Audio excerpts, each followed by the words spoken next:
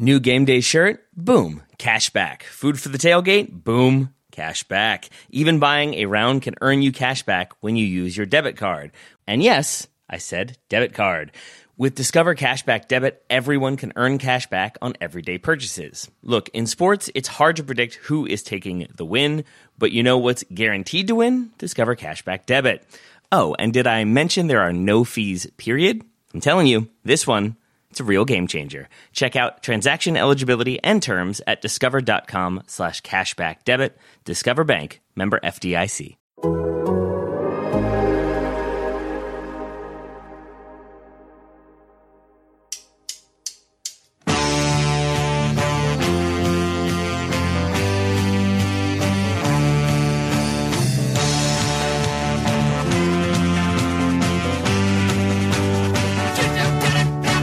Welcome to the Total Soccer Show's Major League Soccer Western Conference 2024 preview. Today, we're previewing all 14 teams in the West to see if St. Louis can make it a special sophomore campaign, if Seattle will earn their stripes while wearing stripes, and if the Colorado Rapids will do anything.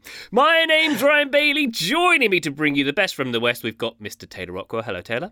Hello. Hello, Joseph Lowry. It's me. Hello.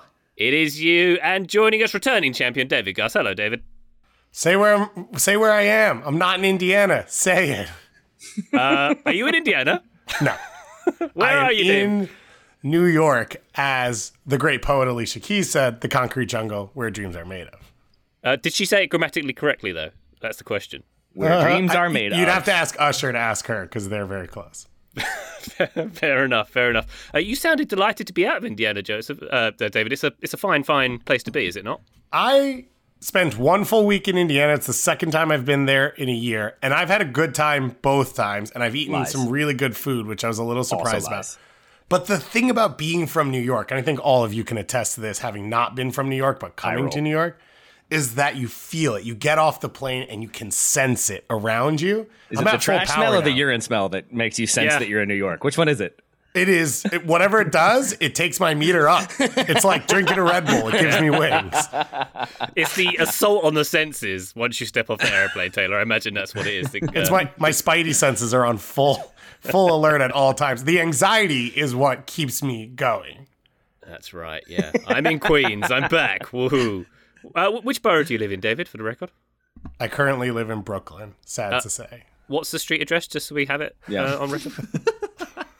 Anyway, we are going to be previewing... Give him Weebies. I don't know Weeby's address because I don't know how to do foreign addresses, and he lives in New Jersey. Two New Jersey shots, 2 days. Goss is back, folks. Let's go. And I love New Jersey. That's the funniest part. Is it? Yeah. We're gonna limit our East Coast chat for a little while because we're going to preview all of the Western Conference teams, I should say. We're probably getting this in just under the wire with Real Salt Lake fans facing Inter Miami, Hanson Messi +10 on Wednesday evening as we record. Joe, just a general outlook on the West as a conference. We feeling it this year? How are we feeling in terms of parity, in terms of strength? There are way more question marks around the Western Conference than there are around the Eastern Conference. And I don't mean that it's way easier to predict the Western Conference standings or the Eastern Conference standings one versus the other. It just is hard to pin down almost anything in the West right now outside of Seattle, which you can look at two ways. One way is there's a lot of mush in the West, and one way is there's a lot up for grabs in the Western Conference. Depending on the day, I've oscillate between one of those things and the other of those things. It is not as strong as the East. Last year, the Shield winner, the Cup winner, and most of the top teams in the league were in the Eastern Conference. My guess is that continues this year, but there are still big chunks of 2 transfer windows open for that to change for the West. Exciting Didn't stuff. it finish last year that 5 teams in the East would have hosted MLS Cup if they played St. Louis? And pretty much every team in the East would have hosted MLS Cup if St. Louis lost? Basically, as Joe said, 5 of the 6 best records in the league were in the East. It was the top 3 teams had more points than St. Louis. The top 3 Eastern Conference teams had more points, but then by the time they were out, the host was basically going to be in the East. It's beautiful. Beautiful indeed. On that note, let's talk about the West. We're going to start off, we're going to go through alphabetically. Mr. Taylor Rockwell is going to introduce us to the wonderful world of Austin FC. Yes, sir. Tay, what's Josh Wolf got cooking? And can we have some mentions of what I believe is MLS's only Nepo midfielder on this squad as well? Josh Wolf has something cooking. I'm not sure how much temperature is behind it. We'll find out. But no more Eastern Conference chat. Except for this one. FC Cincinnati, I previewed them yesterday. There was conversation about if and when Alvaro Barreal moves in the summer. Joke's on us, because he immediately moved like 2 hours after we recorded. That's why we tried to make it so long, was that maybe that move would happen during recording. It didn't end up happening, but he is on his way to Cruzeiro. So we've got that move that has happened for FC Cincinnati, and will certainly have a ripple effect for them. On to Austin, where I have them as tiki-taka to nowhere no longer. We'll find out. Love it. Last season, 12th in the West on 39 points, which is a pretty shocking downturn given that they had 56 points in 2022. A look at the numbers shows you what the problems were. Fewer goals, a few more conceded, but a lot fewer wins and a lot more losses, which basically shows that they had possession, but they didn't do a ton with it, and they didn't score as many goals while still conceding quite a few, which means change is needed, and that's exactly what happened. Claudio Reyna out as sporting director. I believe he complained to U.S. Soccer about that one via text message. But in comes Rodolfo Borrell, a former PEP assistant, so he is the new sporting director.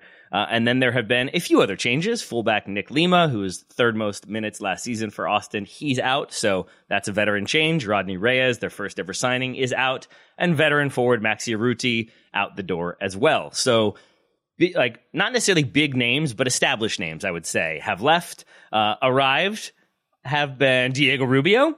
We all excited about that? Okay. Jadar Obrian, Guillermo Biro, Brendan Hines-Ike, a few other names in there. But it's basically some change. I wouldn't say wholesale change necessarily, because I think they're sticking with the approach. It's positional play. It's a lot of possession, attacking in a 4-2-3-1, defending in a 4-4-2. The problem last year was, to my mind at least, the lack of quality in the attack aside from Driussi meant that instead of it being possession with a purpose that leads to the system creating attacking opportunities, it was pass, pass, pass, cross, and hope something happens.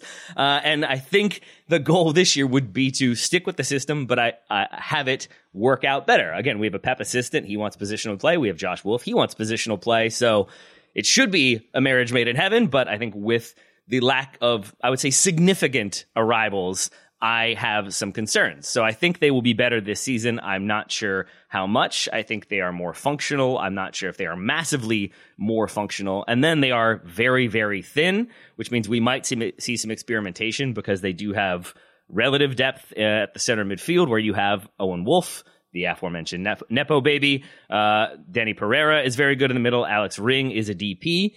I don't think they want to play all three of them and then also play Driussi, so we might see Owen Wolf try it in some different spaces. But for the most part, they have some depth there. They've got Sebastian Driussi. They've got Brad Stiver in goal. And then they've got not a ton else in terms of depth and in terms of elite next-level ability. So I think making the playoffs for Austin is probably a success.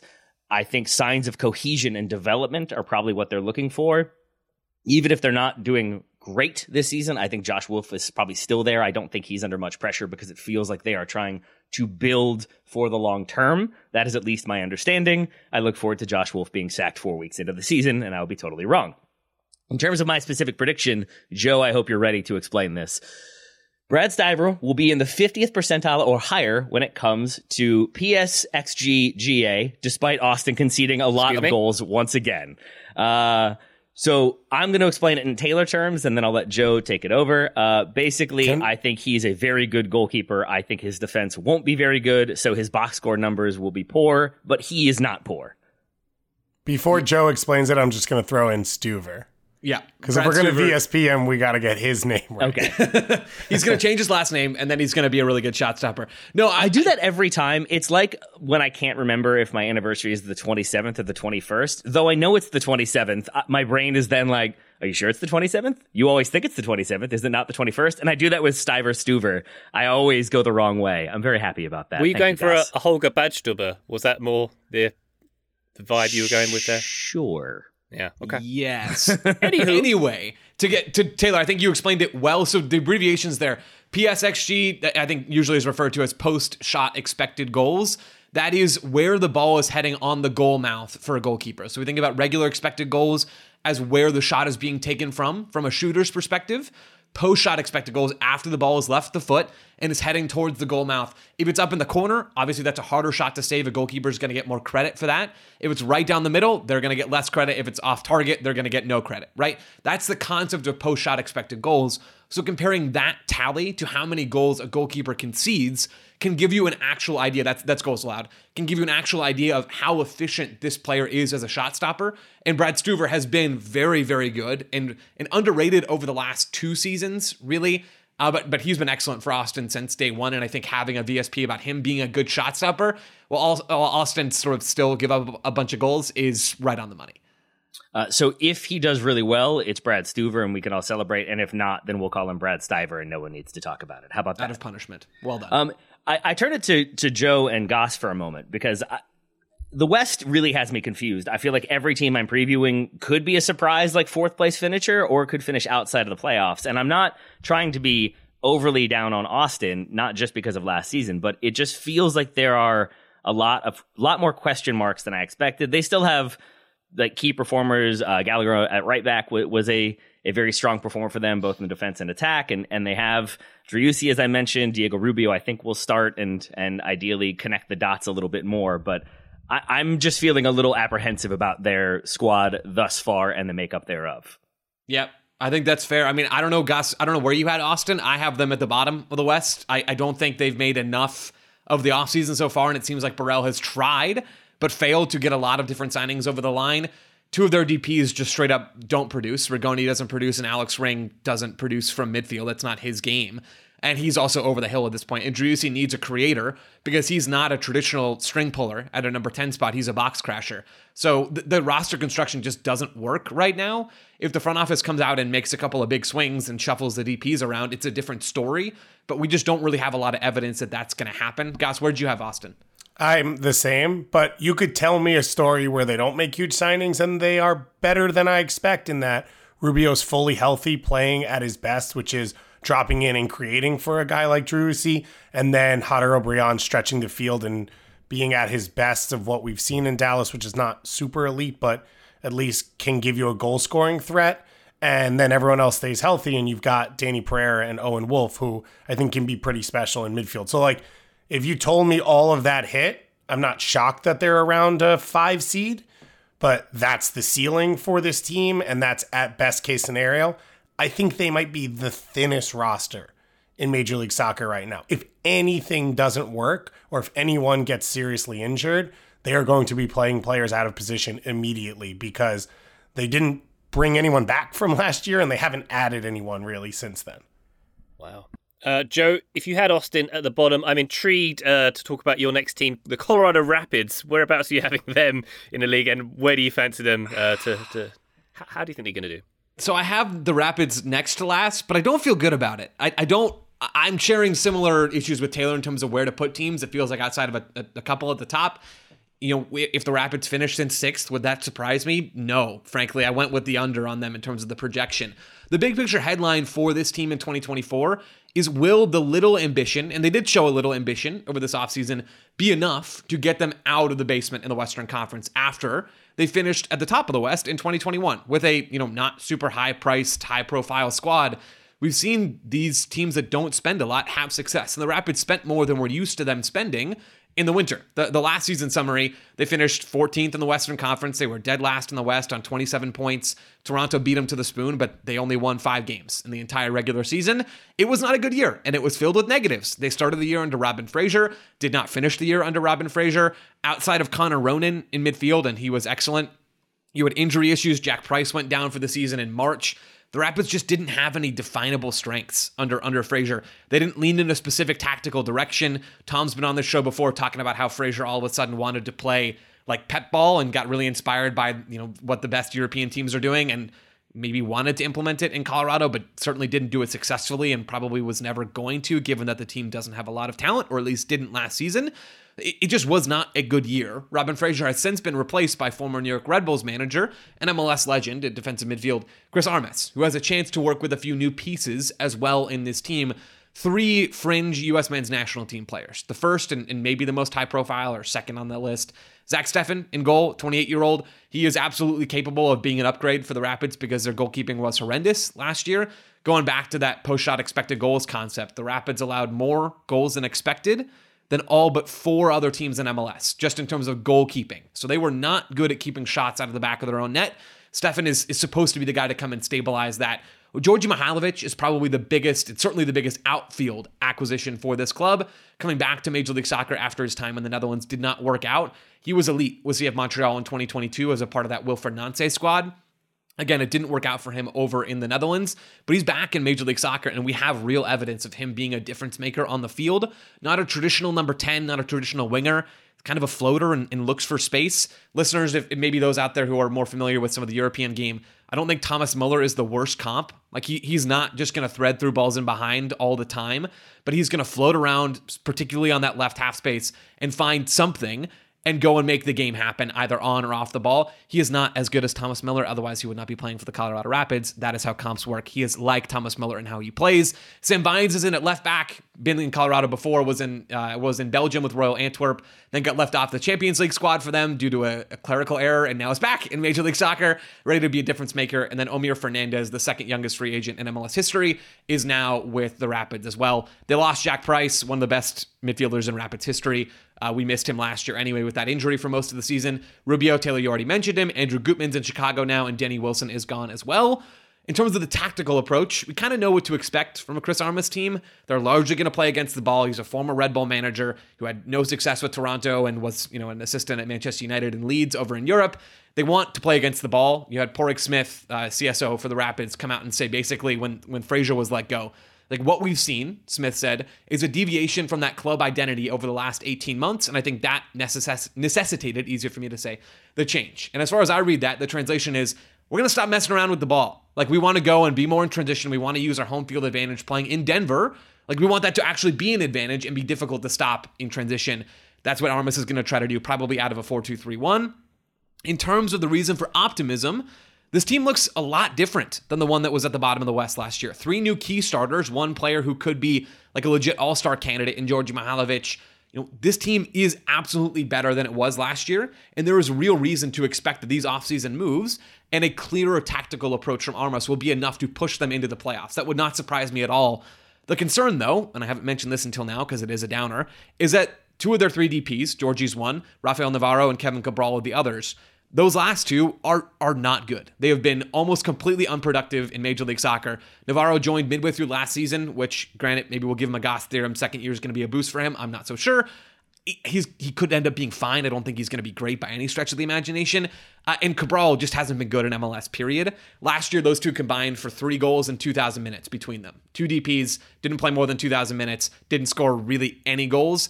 In MLS, if your DPs aren't scoring, like you're not a legitimate threat. And that is a huge concern and the reason why I'm so down on this team in my predictions. My VSP is that only the Red Bulls and St. Louis City will press more outside of their defensive thirds than Colorado. Armas isn't like as press heavy, I think, as those 2 clubs like to be, but they're going to want to play in transition, and I do think that will make them better in 2024.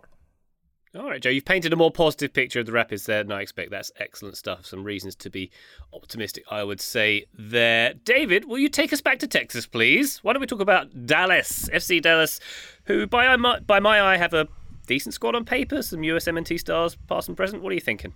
Everything's bigger in Texas, so as it should be, that's the dream.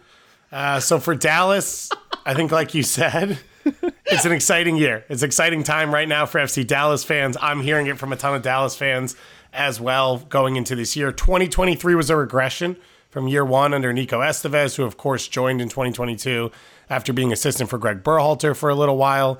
Last year probably peaked in their knockout Leagues Cup match against Inter Miami. It was Messi's first away game with Inter Miami. It was a 4-4 game.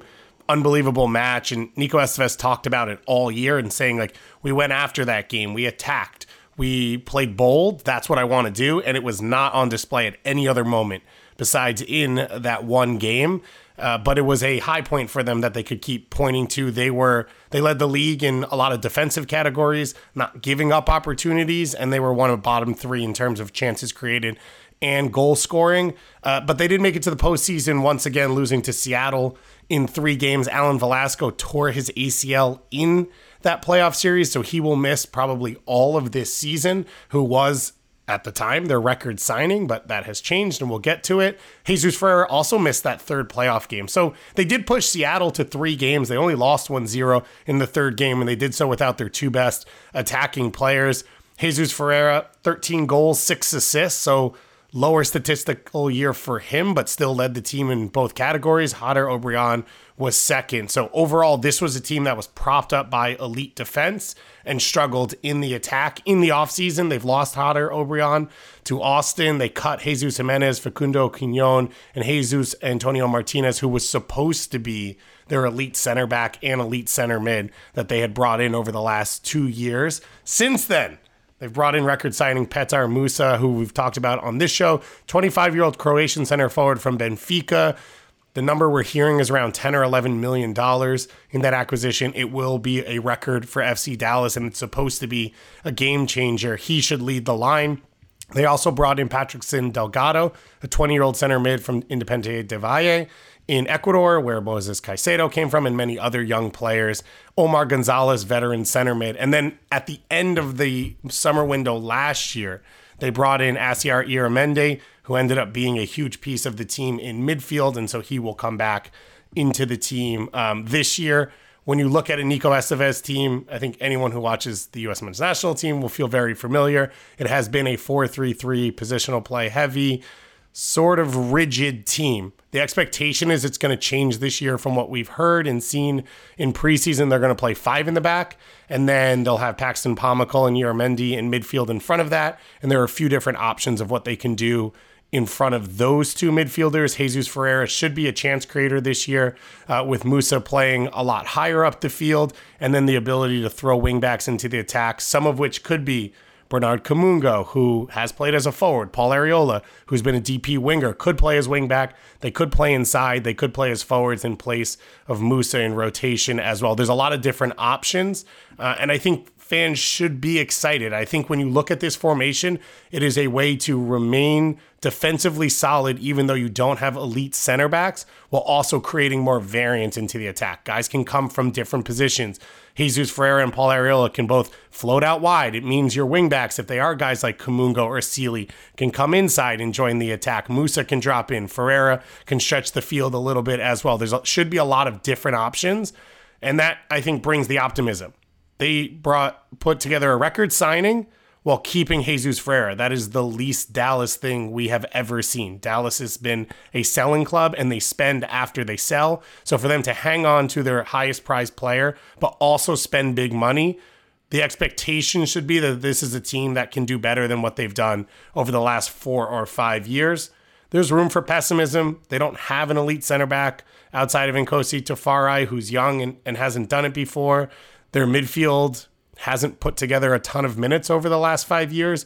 You've got Iramendi at 34 years old, who's had some season-end injuries. And of course, unfortunately, we all know Paxton Pomykal has struggled to stay on the field. He's only started over 20 games once in his career, but the last 2 or 3 years have gotten better. So there's a lot to be excited about. There's a lot to believe in with Dallas. There's a lot of reasons for naysayers to still stand up and sort of say that this team won't take a step forward.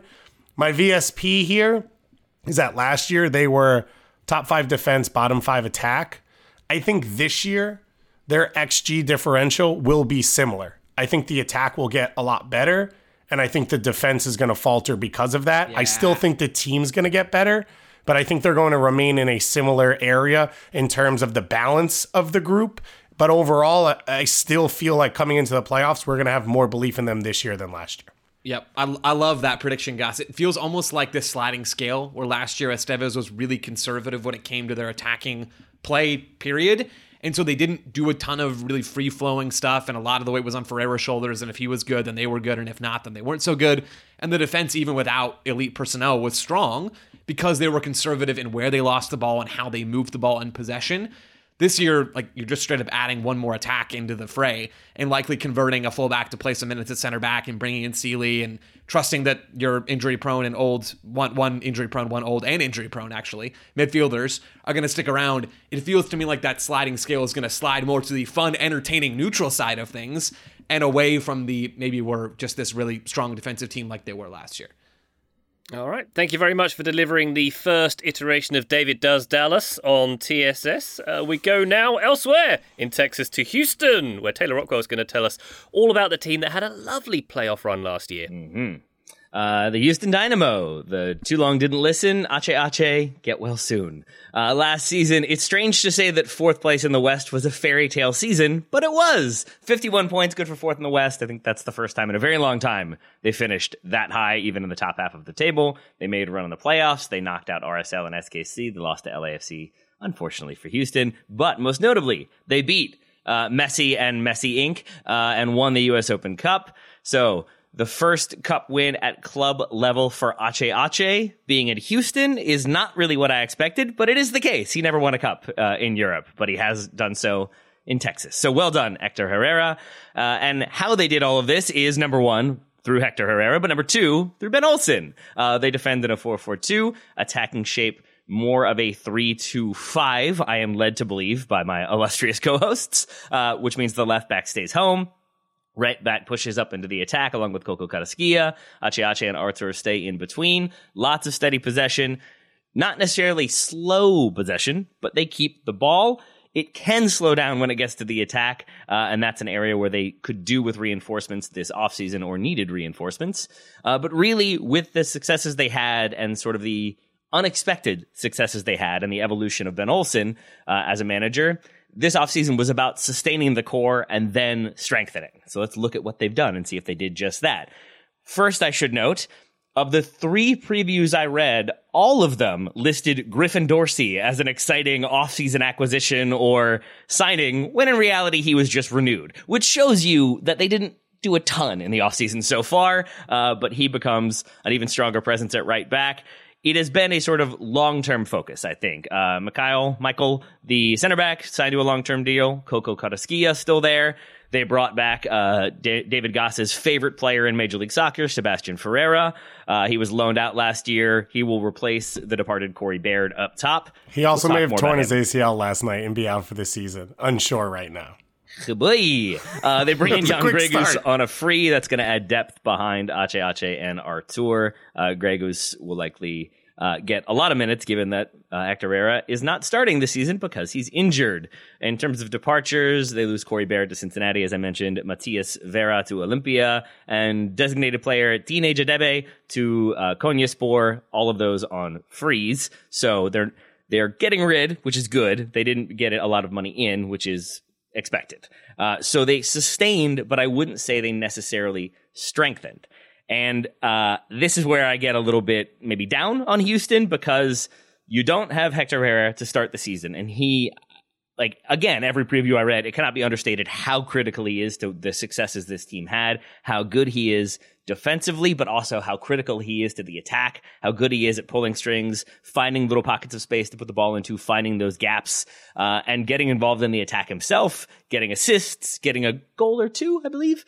And really reading about him, this is an aside, I've never been more certain that a player was going to one day manage Mexico than I am about Hector Herrera. When I look at like who he has played for at club level, the type of player he is, I feel like he is a very intelligent player who is very good at communicating with teammates and helping organize. I think he will be a very good manager one day. Unfortunately, he is not starting this season. Nelson Quinones is expected to miss most or all of the season with a knee injury. Apparently, Sebastian Ferreira is going to miss a huge chunk of the season. We'll see. But Ferreira aside, we already have 2, I would say, medium-sized holes being patched by unproven quantities, essentially, because in the attack, I'm not really sure about Houston, especially if there's no Sebastian Ferreira. It seems like Ibrahim Aliyu will maybe start on one side, Coco Carrasquilla on the other. I mean, Bassi in there too. But I have big concerns about the attack, and that's before the injury that David mentioned to Ferreira, because even if he's fully healthy, this is a strange way to explain it, but I think it makes sense. He is a perfect striker for Ben Olsen when he was DC United's Ben Olsen. At Houston, where there has been a little bit of an evolution in how Ben Olsen wants to play, I'm not sure he fits as well. Ferreira is a scrapper. He draws fouls, holding up play. He hassles. He works really hard, but he does not create much on his own, at least from what I saw on his loan last season. He needs service. He needs numbers around him. He can score. Don't get me wrong. He can dribble. But a lot of the time it feels like he gets into the kind of physicality. He's a grappler. He's going to battle. And I'm not sure he's going to get the service that he probably needs. So I have big concerns about their attack. And that is where my very specific prediction comes in. It's pretty generic. I think they're just going to score fewer than 51 goals last year. That's what they scored last season. I think they'll probably still be a playoff team. I'm not sure where they would be in the playoff rankings, but I think it's a rougher year overall because they don't have Hector Herrera to start the season. I think they're going to have to figure a lot of things out pretty quickly, or they're going to be in a pretty negative spot like a month or two into the year. But I don't think they're going to be scoring as many goals. I think they're going to have to focus on being very defensively strong and then get goals where they can. So I think a less attacking season is in store for Houston. Thank you very much, Telly. You had me momentarily confused when you mentioned Ace there. In Italy, Ace is the most popular juice drink, ACE, Ace. It's arancia, carota, limone, like orange, carrot, and lemon. So when my kids would say Ace, they were, I don't know whether they're asking for juice or for Mexican. Hector Herrera tape. Yeah, they wanted to watch some film. They wanted to watch some tape. Yeah. I'm confused now. That sounds right. Yeah. It's possible. Anyway, it's not just possible; it's definite. I know for a fact. You're quite right. Let's. I'm going to raise my daughters to be like, I need to watch some Hector Herrera tape. That's how I'll know I'm a good father succeeding. There Taylor, I know that you're joking and not being serious. I don't have kids. I am being 100% serious that when that happens, if it happens, that is going to be my MO. Okay, so now can we also call him the Juice? Does that work? Let's do that. Ooh, I feel like there's already one very notable. Not a great nickname in the U.S. True, it has connotations. On that note, let's take a quick break. And when we come back, we're going to talk about the Los Angeles teams. Back shortly. New game day shirt? Boom. Cash back. Food for the tailgate? Boom. Cash back. Even buying a round can earn you cash back when you use your debit card. And yes, I said debit card. With Discover Cashback Debit, everyone can earn cash back on everyday purchases. Look, in sports, it's hard to predict who is taking the win, but you know what's guaranteed to win? Discover Cashback Debit. Oh, and did I mention there are no fees, period? I'm telling you, this one, it's a real game changer. Check out transaction eligibility and terms at discover.com/cashbackdebit.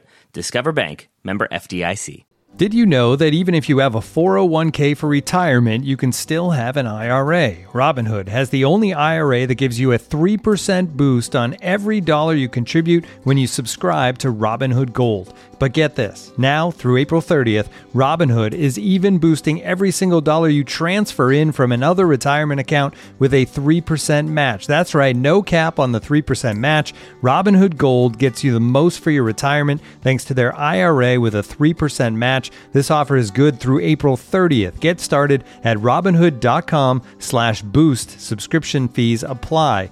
And now for some legal info. Claim as of Q1 2024 validated by Radius Global Market Research. Investing involves risk including loss. Limitations apply to IRAs and 401ks. 3% match requires Robinhood Gold for 1 year from the date of first 3% match. Must keep Robinhood IRA for 5 years. The 3% matching on transfers is subject to special terms and conditions. Robinhood IRA available to U.S. customers in good standing. Robinhood Financial LLC member SIPC is a registered broker-dealer.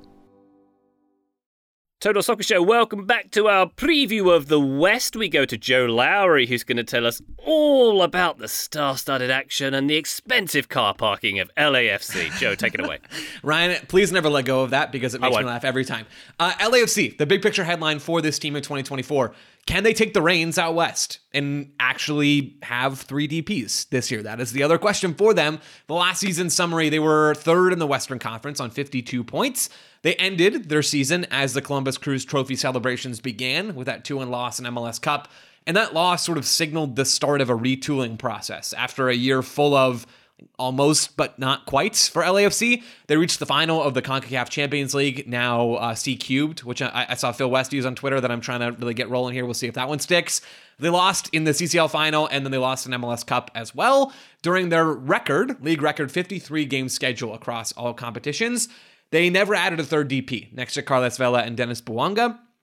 And I do sort of wonder if John Thornton looks back and thinks we were one piece away from winning the two biggest trophies that we wanted to win this year, because that seems like maybe it was factually true. What changed in the offseason? Well, they're missing 5 starters from MLS Cup coming into the new season. Carlos Vela still has not re-signed. His future is cloudy. Diego Palacios is back in South America. Maxime Crepeau is playing for the Portland Timbers now. Kelvin Acosta is now a Chicago Fire midfielder, and Giorgio Chiellini retired, but is staying attached to the club in a player developmental role. Yeah, Ryan is crushed. I can see the tears. Get it together, man. In terms of incomings, Hugo Lloris is in goal, and they're hoping to do a Roman Berkey St. Louis City with a distressed European aging goalkeeper. Worked out great for St. Louis last year, and maybe it will work out really well for LAFC this year.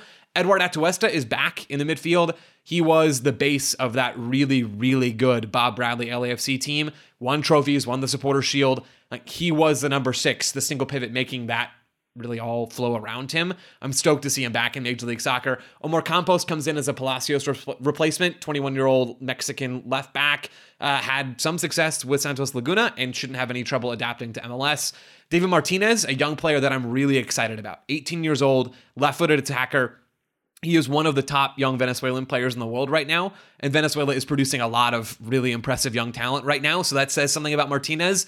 He can play almost anywhere in the attack and really likes to cut in on that left foot. And then Thomas Angel is another one, young Colombian attacker, can play as a 9, can play in the half spaces. I'm guessing we're going to see a decent bit of him as a 9 this season, just because LAFC still have 2 DP spots open. There are question marks in the attack, especially in terms of how they'll play. Steve Cherundolo has a lot of good players at his disposal, even with some holes still in the squad, but he likes to play in transition. He doesn't really want to do a bunch of pretty possession stuff. It's a 4-3-3 for the most part, although with Atuesta and Ilie Sanchez in this squad, a 4-2-3-1 from time to time would not surprise me. You think about Cherundolo, and he absolutely wants to play against the ball. He wants to press. They're able to control possession because they do have quality in every line of the field. They can still kind of like improv their way through some defensive blocks, but that is not a strength of theirs. In fact, it was a really, really big issue for them at times last season. The optimism right now is that the West is just not as strong as the East. LAFC are still going to be among the best teams. They have Dennis Bouanga, who won the Golden Boot last year. They kind of check all the boxes. I don't know if they check them fully, like if you're shading it in, just like a light shade that may or may not get read on the test scanner. But like there's something in the box. You can tell that there's something there. Bouanga is elite. He is an MVP candidate each and every year at this point. Cristiano Oliveira out on the wing is a fantastic young player. I mentioned Martinez as well. They can get production from the wide areas. And if you want ball progression, Atuesta this year, Tim Tillman, Ilie, Bogusz, they're all good at that stuff. And the defense can absolutely execute what Cherundolo wants to do. Aaron Long's in for a bigger role this year after being relegated to the bench last season. And that's the stuff that he does well. Like he is able to deal with some of the pressing moments here if he is a starter for this team moving forward. The concern is that like the roster is still super incomplete. I talked about it yesterday with NYCFC. They started last year without a full squad, and they missed the playoffs. That's not going to happen to LAFC. They're still absolutely going to be a top 3 team in the Western Conference. But you look at this team, and it's just not done yet, and that is a concern. My VSP, Atuesta, I mentioned him before, one of my favorite players to watch in MLS history, one of my most favorite players to watch in league history. He's going to hit at least 3 passes that make my jaw drop and that I bring up at an annoyingly frequent rate on the show on our Tuesday MLS recaps. He is just so good on the ball. I love watching him. Listener, you will too if you haven't already. LAFC, going to be good. How good? We'll find out. So, Joe, when you have your kids that are crunching Ache tape, one's going to be named Eddie, the other one's going to be named Atuesta. Yeah. Does Atuesta work? It kind of works as a first name. Yeah, let's do it. I think this works well, Gus. I'm into it. How much of a problem, Joe, is it that the roster questions remain at this point, or is it just one of those MLS things that will just resolve pretty quickly? Before I answer that, also, I'm taking back, I'm not doing Eddie and Atuesta, I'm doing Dagger Dan Thorhalsen for both of my children, if I have 2, because that is the best name in MLS, and I don't know what I was thinking. I was peer pressured into Eddie Atuesta. Strong. I like that. Yeah, I'm changing it. Dagger is just so tight. Anyway, It's a I concern, think Kevin Ryan. Long's the best name in MLS, but that's just me being spicy. Right. No, absolutely. Griffin Dorsey surely is the best name Griffin ever, is especially real. for a Harry Harry Potter a fan such as yourself, Joe. Yes. I honestly forgot we were... Okay, yes. Are the roster stuff, is that a problem? Man, I was frazzled, guys. Yeah, it's not great. Like, it doesn't make me absolutely fall in love with what this team's going to do from day one in the Western Conference. If I'm John Thornton, I would love to have as many key pieces in as possible. The challenge and the benefit for the LA clubs is that there's real appeal to just waiting until the summer window, because if an Antoine Griezmann or Olivier Giroud walked in the door at BMO, whatever it is now, would anybody really be shocked? Nope. I had a predictions piece go out for Backfield this morning, and I predicted that Giroud is going to be the biggest summer acquisition in MLS. Whether that's true or not, I don't know. But it feels imminently possible for this team, and the idea of just filling a DP spot to fill it when there could be something better in the summer is not an easy calculation to make. So I don't all the way blame Thornton, but it's not awesome for this club. Wow, Giroud in Hollywood. Watch out, ladies. I like the sound of that one.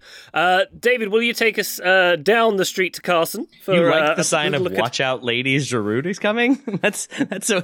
I know what you mean, but for a moment, I was like, before we start recording today, it's the 50-foot Giroud just storming the streets of Los Angeles. That's totally how I hear that. He was voted best hair in all of soccer like a week ago, Taylor. I'm just saying, he's got an aesthetic.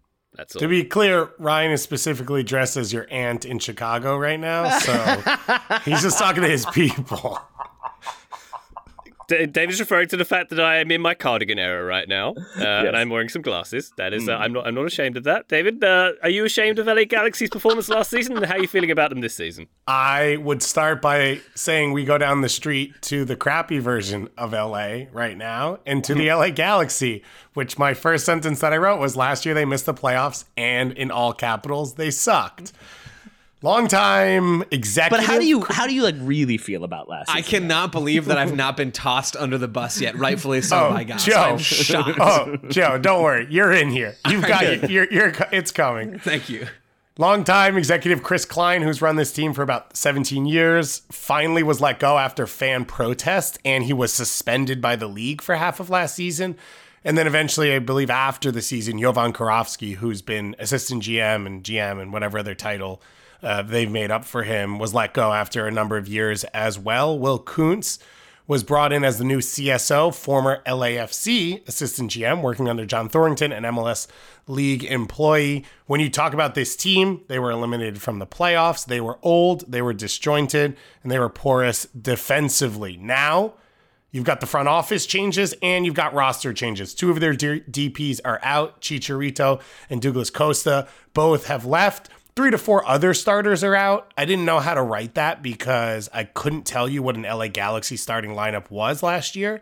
It changed so much, but Tyler Boyd, Raheem Edwards, Uri Rosell, Kelvin Leerdam, Sega Coulibaly, all of them have left, and some of them have been replaced. The big news is at the designated player spots. So far, Gabriel Peck has been brought in as a young DP from Vasco da Gama. He was one of the tops in Brazil in take-ons, attempted and won. He's a Brazilian U23 international winger, and we'll get to the second signing potentially coming up. Diego Fagundes was brought in, phenomenal 2 years ago in Austin, rocky year last year, should be a big upgrade on the wing. And Miki Yamane, a 30-year-old, 3-time Japanese League best 11 right back, was brought in as well. And the biggest signing of the offseason, of course, Joe, sing it with me, John McCarthy joins the team, switching sides, the leading goalkeeper. I didn't have a song in there, Taylor. I saw your face off the back of that. That is, I believe, Joe in Backfield put it as a cover story as just standalone the biggest signing Absolutely. in MLS history. Got to give the people what they want, David. Got to give the people what they want. So the optimism. I cannot tell if this is tongue-in-cheek. My tongue is in my cheek. I don't think Goss's tongue is in his cheek. That is what I assumed. Just wanted to make sure. The look you actually saw was me being like, it's the Fry face of like, is this real? I can't tell what's happening. No, Goss just loves John McCarthy that much. Yeah, anyway, sorry, David, go ahead. Well, now I'm going to do optimism, so the whole thing's tongue-in-cheek. But it sounds like Joseph Painstill, a second designated player signing, is already in LA. He should be announced any day now. 24-year-old winger from Genk. And should be about a $9 million signing is what we're hearing. So this team got a lot younger. They went from last year starting they hoped at the beginning of the year, Douglas Costa, Tyler Boyd, Chicharito, and Ricky Puig in the attack, to Dejan Joveljic, who's 22, Payne Still, who's 24, Peck, who's 23, and Puig, who's 23, starting this season. So they got younger. They should have gotten more dangerous in possession. And the hope is that all these players can hit year one because of the quality that they're at, because Ricky Puig is so special, and because we are hearing that they used this insane concept of scouting and process to bring these players in. So instead of slow down. Yeah, this is where MLS is taking leaps and bounds past the Man Cities of the world. What they did was they watched the players in advance, and then they used some sort of data as well as soccer analysis to see, would these players fit in to our team, not just have we heard of them. So that's all the positive. The pessimism is there's only so much you can do in a short time. Like, you're trying to fix 10 years of issues at this club. There are holes, I would say, at center back, at center forward, at goalkeeper, and depending on Gaston Brugman's health and some other things, potentially at center mid as well. So if you think a spine is important for a team, that spine could be, I don't even have a spine joke in there. The spine could be broken. That was the best I could do for you. I have 2 VSPs. I would just add, I think a spine is just important, period. You don't have to emphasize for a team. Like, broadly speaking, I think spines are kind critical of for all things that have spines. A little bit. I appreciate that you drew that distinction, though. Yeah. Bold. Well, I didn't want the amoeba community that listens to this show to feel offended. Supposed to be very angry, yeah. My VSPs, I have 2 of them. First one, for Joe specifically, this team will not make the playoffs once again. So when Joe's preseason comes out and you have them, what, first in the West? 6th in the West this year. I learned a little from last year. I didn't learn a lot, but I learned a little. And then my second one, more specific, is I think Gabriel Peck will lead MLS in take-ons attempted. He was 5th, I believe, in the Brazilian league. It's going to be different for him. Like, this is a team that has heavy possession. They try and break down. In the end, they end up trying to break down low blocks a lot. I don't think it will be successful for Peck all the time, but I think as the ball rotates and they build and build, I think he's going to get frustrated or feel like it's his responsibility to try and break things down. Greg Vanney loves wingers. He tried to bring in 75 different wingers in Toronto. It never worked for him. He's tried to do the same for the LA Galaxy. He believes in the game, similar to what we hear from Pep, and now everyone else, getting those wingers in the end line, pullbacks to the forward, pullbacks to midfielders breaking into the box. That's where he wants the game to be won and lost. It feels like they've spent about $15 million this offseason to try and make that happen. And the question is if these guys in Peck and Payne still can get in quick enough that they can overwhelm the fact that their defense is horrendous. Excellent stuff. Thank you very much, David. Taylor, will you take us now to Minnesota, please, who are kicking off with interim manager Cameron Knowles. I'm trying to think of a team anywhere kicking off with an interim manager. Their second interim manager. Yeah, Their first one already left. Yeah, it's an interesting one. Joe, I think it's on you to make the entire thing about the Galaxy, lest we forget, be that you had them second. Tom Bogert had them first last year. So he's really the one that we should all focus our What a dweeb. Towards. Yeah, I would never have them close to the top of the West. We're different, Tom. You and me, different. I am genuinely uncomfortable that of the 3 teams I have now mentioned, I am the most optimistic about Minnesota, and yet they are on their second interim manager. Here we go. 11th in the West last season after a stronger 2022 in which they were 6th. They missed the playoffs for the first time in 4 seasons. But looking at the numbers, they had almost the same number of goals. They scored 46 last year, 48 the year before, conceded the exact same number, 51.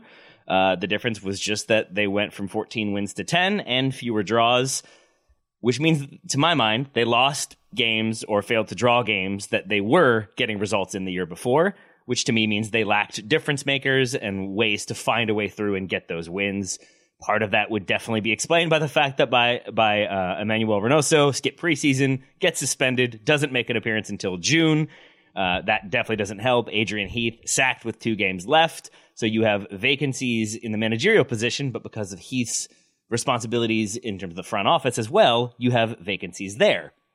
So in the offseason, they bring in Khalid El Ahmad, their new chief soccer officer. We've talked about him a few times on the show.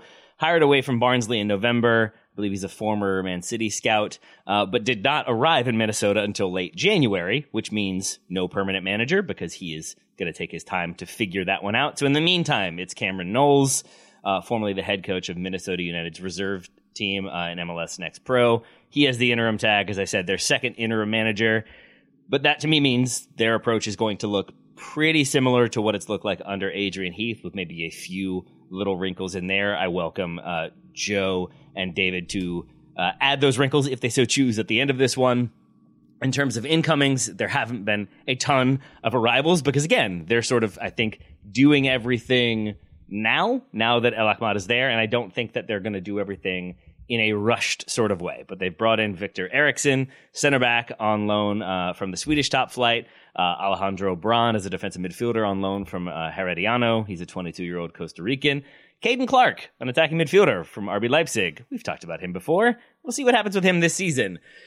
So I think when I went into this preview, my expectation was that they were almost going to be in a similar situation to like what David talked about with Toronto yesterday, of just chaos. They don't have anything set. They don't know who they're going to be. They don't know what they're going to do. That is not really the case, is what I am seeing, or what I'm feeling at least, because as we've talked about, the West is the weaker of the two conferences. So I think being decent, even just decent, gets you into the playoffs.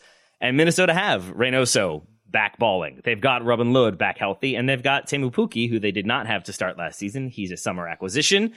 And quite an acquisition he was. 10 goals in 14 appearances over 1,400 minutes. Reynoso chipping in 6 goals and 5 assists in 18 appearances. So I think just having those two in there, having Robin Lod healthy, I think can be a difference for them. There's going to be some questions along the back line. There's going to be some questions in the midfield where you've got Will Trapp, who's now 31. You've got Kervin Arriaga, who is, to my understanding, inconsistent. Hassani Dotson will probably start in there as well. So I think there is depth. There are some interesting wrinkles. They have some attacking creativity. They've got Bongi. Is it, David? Bongi at right wing. David was muted. Thank you. That was said quickly. And as I said, Robin Lod on the left side. So my two very specific predictions for them. The first would be they're not going to hire a permanent manager until maybe mid to late May at the earliest. Goss has his finger in the air. What, have they hired somebody today, David Goss? The Athletic report that came out yesterday was that they've approached Eric Ramsey, 32-year-old set piece coach at Man U, and are discussing terms, but that could take a while, or that could be false. Hey, you know what? I'm sticking with my prediction. I like that. Stick to your... Actually, after they sign him, you should still stick to your VSP. I will, because I was going to say, even if Knowles does well, even if they start the season really strongly and the team is humming, I don't know if they would have made him permanent. I don't know if they need to rush this decision because of the situation they find themselves in. Maybe I'm wrong. Maybe they're going to try to get all this done really quickly and get a coach in and see what happens. It doesn't feel, given the circumstances and the situation, it doesn't seem like something that you just like throw something in there and hope that it sticks, and then you find yourself in a potential chaotic situation if it doesn't. So potentially I'm horribly wrong, and they appoint somebody tomorrow. I look forward to not getting that prediction point. And it's okay, because I will get this prediction point. Teemu Pukki will smash Minnesota United's single-season goal-scoring record. Can anyone guess what their goal-scoring record is for a single season? Like 11? 12? Yeah, somewhere in that range. A little bit higher. Christian Ramirez with 14. Darwin Quintero second with 11. Teemu Pukki is third in terms of single season goal scoring record with his 10 goals last season. He's tied for third, I should say.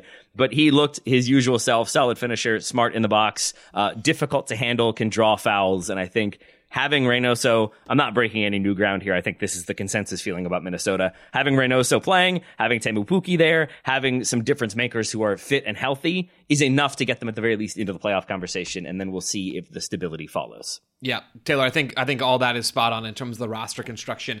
One more beat for me on the tactical side and the managerial stuff, just because of that Ramsey news. And there's also been some rumblings out of Minnesota that they're trying to press more this year. And I'll be honest, I don't see how that's going to happen when you play with a true number 10 in Reynoso who doesn't defend, and Teemu Pukki who's old. Like, I don't really see that happening, but I'm curious to see if it's going to. Maybe. Then you look at Ramsey. His resume is fascinating. Like, he will be the youngest coach in MLS by 7 years? Nick Cushing's the current youngest. If he is hired, and it seems like this is going to happen probably sooner rather than later. RIP that VSP. He will be the youngest coach in MLS by a country mile. He's only ever been an assistant. He was an assistant with Wales under Rob Page, and in Manchester United as well. He's kind of worked his way up the ladder a little bit there. But really, his job has been set piece coaching and individual development with Manchester United. He's not like even the number 1 or the number 2 on that staff behind Erik ten Hag. So it's a big risk from El Ahmad. It is also something that I think is super fun and interesting, and I think maybe a risk worth taking, because managers probably matter less and in slightly different ways than we typically think that they do. So it's certainly something to follow to see exactly what this team looks like and when or if Ramsey will take over. Don't worry, Ryan. I'm going to make this go longer. First, Goss, go ahead. Well, the rumors were that El Ahmad tried to hire Ramsey as well. Yeah, before. In League One or the Championship, wherever he was. On the whole coaching thing, like, this is going to be a fascinating case study if Cameron Knowles is around for a while as an interim, of just like, what does a manager mean? Because sometimes we fetishize it of like, oh, managers, tactics, styles, like this can change everything.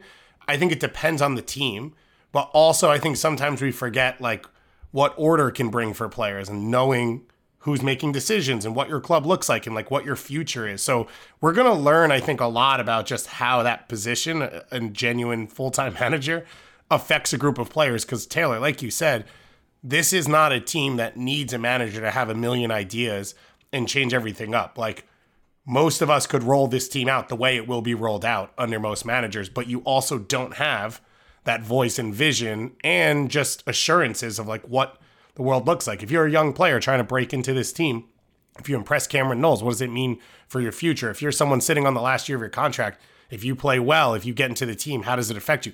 All those things players are thinking about all the time. Last thing I'd add, because I'm the only one who watched MLS Next Pro, is like Cameron Knowles' team I thought was pretty good. They were older and a little bit more physical than most teams because Minnesota doesn't have a built-out academy. It was a lot of college grads, and he played super direct.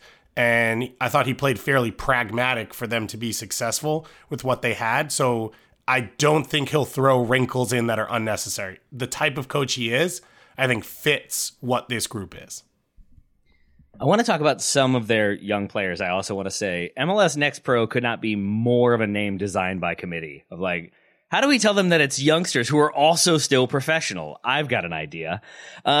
In terms of youngsters, I mentioned Caden Clark. They've got Moses Nyman, who's a player I was hyped about when he was with Loudoun United and got a few appearances with DC United. I don't know if he is actually going to be a player that gets consistent minutes for them, but those two, I think, do have me more excited to see what they do, if anything, with Minnesota United. I don't know anything or very little about Jordan Adebayo-Smith, the 23-year-old forward they signed from, I think, the Revolution 2 squad, which seems like David Goss's territory. Goss, have you seen much of him? Do you have any thoughts on him or what he might bring?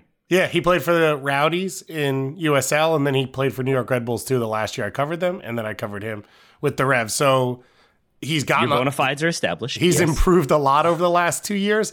The first thing that comes is he puts pressure on a back line. He can stretch the field, but he's also really physical, and he's clean in possession. So if you can play him into space, he can hold off defenders, and he can finish with both feet, and that's been the promise with him, which is why he's moved around without actually producing for a couple of years. And then he finally hit with the Revs last year. And if you watch the Revs at all, and you know, there was decent buildup to feed into him. I would be surprised if he was a genuine difference maker this year, but they paid a transfer fee for him. And like the Revs had the option to bring him through. And so I think this is interesting from Minnesota.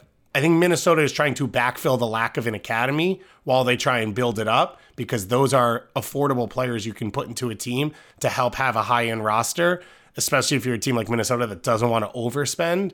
And so I think they're trying to find these pieces around other clubs, which they had done in the draft with Hassani Dotson and guys like that in the past. That is the end of my thoughts on Minnesota United, a.k.a. Me, assisted by Goss and Joe. Back to you, Ryan. Thank you very much, Taylor, for that insight into our Wonderwall loving friends. We go now, Joseph, to Portland. Phil Neville. Yeah. Yeah, very fun. I'll just do the tactical part now. It's probably going to look really similar to what it looked like under Gio Savarese, and like there's not going to be any real changes. There may be a structural like shape change. Anyway, the big picture headline for 2024, so much went wrong last year, but they've addressed key issues in, I think, smart-ish ways. The big question is, like, can this team actually be one that competes towards the top of the West? Because if they hit a couple of DPs, they absolutely will be in that conversation. Last year, 43 points, 10th in the Western Conference. They had major issues in goal last year. Key midfielders went down with long-term injuries. Evander did not live up to his 8-figure transfer fee. And the other 2 DPs in the squad massively underperformed. Gio Savarese was fired by August. So it was not a good year for the Portland Timbers. That is a big old chunk of lowlights. It was not all bad. There are building blocks, and I'll get to those shortly. But overall, it was very clear that change was needed for this team to push themselves back into meaningful conversations in the Western Conference. In terms of those changes, Phil Neville already came up. We'll get to more of the tactics stuff very shortly, and I won't spend much time on that at all. Kamal Miller is into the back line, acquired in a trade via Inter Miami, and Maxime Crepeau is in goal, signed as a free agent from LAFC. I've just got all the Max Crepeau associate teams. I don't have Vancouver. Darn it, never mind. Anyway, this is a huge get, I think, for Portland to actually go out there and get a goalkeeper that's proven to be an above-average player at his position in MLS. They leaked so many goals last year. Only the Galaxy gave up more using that push shot expected goal metric. They were atrocious when it came to keeping the ball out of their own net. Crepeau has highs and lows, but we saw in the playoffs last year, his highs are super high, and even his lows are well above the highs for Portland last year as a no-brainer get from them. The DP spots are still open next to Evander, so 2 still open. You have folks in Portland talking about how they're going to make big splashes with those moves. Maybe show us, don't tell us, and I'll judge those at that point. In terms of the outgoings, Yimi Chara is gone. I guess I like to pinpoint the DPs that are just really bad. Yimi Chara, one of the worst DPs in MLS history as well. Maybe not quite as bad as the ones we hit yesterday, but just a complete nothing burger for Portland over the last several years. Jaroslav Niezgoda as well is gone, addition by subtraction in both of those DP spots. And then Sebastian Blanco, a player who's kind of just faded away in Portland because he dealt with injuries last year, not back this year, is one of the best, I think, players in MLS, certainly in this recent era, and is one of the best Portland Timbers players of all time. He will be missed. Tactically, I already touched on Neville. The only thing that could be different is maybe the addition of a back 3 more often this year. We saw the Timbers do that at times last season, but with Kamal Miller, who kind of thrives as a left-sided center back in a 3 rather than in a 2, that could push them, further in that direction. And when I saw Portland play in preseason out here in Phoenix, it was a 5-4-1 block from them in a mid block. They're not going to press a ton. They're not going to sit in a low block all the time. They're not going to possess the ball. They're not going to be long ball FC. It's just a lot of middle ground stuff from the Portland Timbers and Phil Neville. Optimistic point for this team. The talent level is either right now or will be very shortly noticeably higher than it was last season. Goalkeeper has been addressed. The back line has improved. You toss in a second-year bump from Evander, Goss-Theorem style, and you get Eric Williamson back, a fringe U.S. men's national team player who was a very, very good central midfielder in Major League Soccer. That's a whole new acquisition all on its own. You have made meaningful upgrades. And if you add a couple of big money DPs up top, this team could absolutely finish 3rd in the Western Conference and would not shock me in the slightest. The concern is the front office just doesn't have a great track record when it comes to some of the DP moves. They've missed on each of their last 4. Brian Fernandez was good, but off-field problems were a real issue for him. Chara wasn't good, Niezgoda wasn't good, and Evander, jury's out, in a big way, still on him. So there's not a lot of faith, I think, for fans to have in the front office for a whole host of non-soccer reasons as well. Ned Gravovoy is now the CSO and has only been in that post for about a year, but he's been in the Portland organization for several years now. So that is the concern. I'm kind of split right down in the middle, and I think I had Portland kind of reflecting that in my predictions in terms of the standings. My VSP, 2 young players I haven't mentioned that I like a lot. Either Santi Moreno or Juan Mosquera will make a $3+ million move to Europe at some point in the next 2 transfer windows. Mosquera is the more likely of the 2. I think he's the better player of the 2. He is a right back, young, likes to get up and down, can overlap, can underlap, physical presence, technical on the ball. He is one of the best fullbacks in the league, period, of any age, and I think he's got a bright future.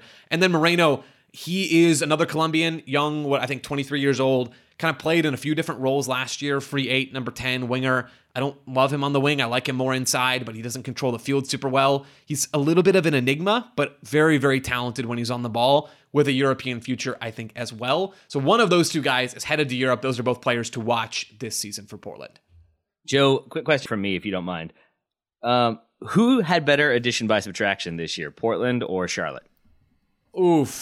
Portland, just because Swiderski was actually good, and Niascoto was fine, but not as good as Swiderski, and we just assume Josviak and Chara are the same. So I'm going to say Portland. Cool.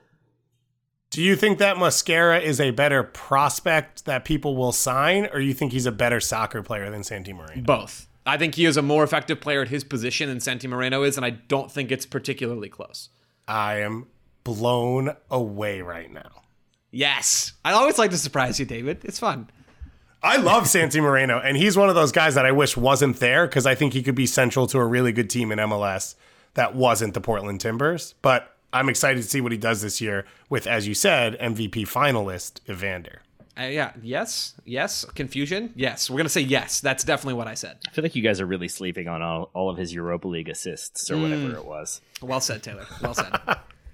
Marvelous stuff. David, let's go real quick. This is more important than this transition. I do have Vancouver. Suck it. I was wrong. Just forgot about it. And Crépeau is mine in every way. Ryan, you may now transition us forward. I feel like you just invited yourself to suck it, but okay. Anyway, go ahead. I was more like a general suck it directed towards the haters, I guess. It was directed towards your own mistake, Joe. I believe it was, to be honest.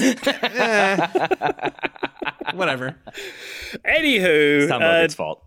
It is indeed. David Gus is going to take us now to Utah, Real Salt Lake, who are kicking off the season this Wednesday, as we record, probably in about 3 minutes from when we finish at the rate we're going, David. But tell us about RSL, please. Yeah, I'd just like to say congratulations to RSL for their 7-1 win in Miami to open up the season. That just finished moments ago. It was really exciting to have this moment in MLS that we've all been waiting for, which was Messi's debut as his first full season, and of course then followed by a hat trick by Zach McMath. It was really cool to watch. Amazing. So congratulations to RSL and everyone around them. For RSL, this year it feels like the big story is just this is going to be the first full year of what they hope is the new future under ownership.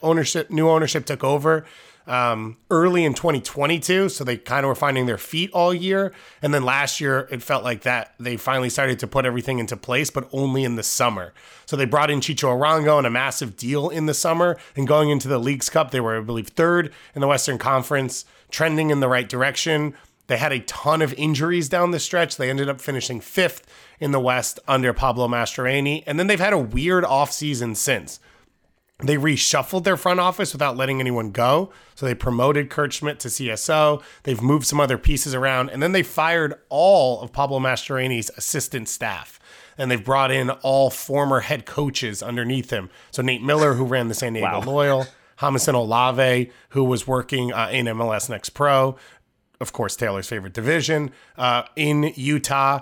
And some other big names as well. From a player point of view, it's been kind of quiet. They brought in Alice Katranis, a Greek left back, Matt Crooks, a second forward / attacking midfielder from Middlesbrough, and then Fidel Barajas, who, similar to what they did with Diego Luna, was the elite USL young attacking player chance creator that they've acquired via transfer.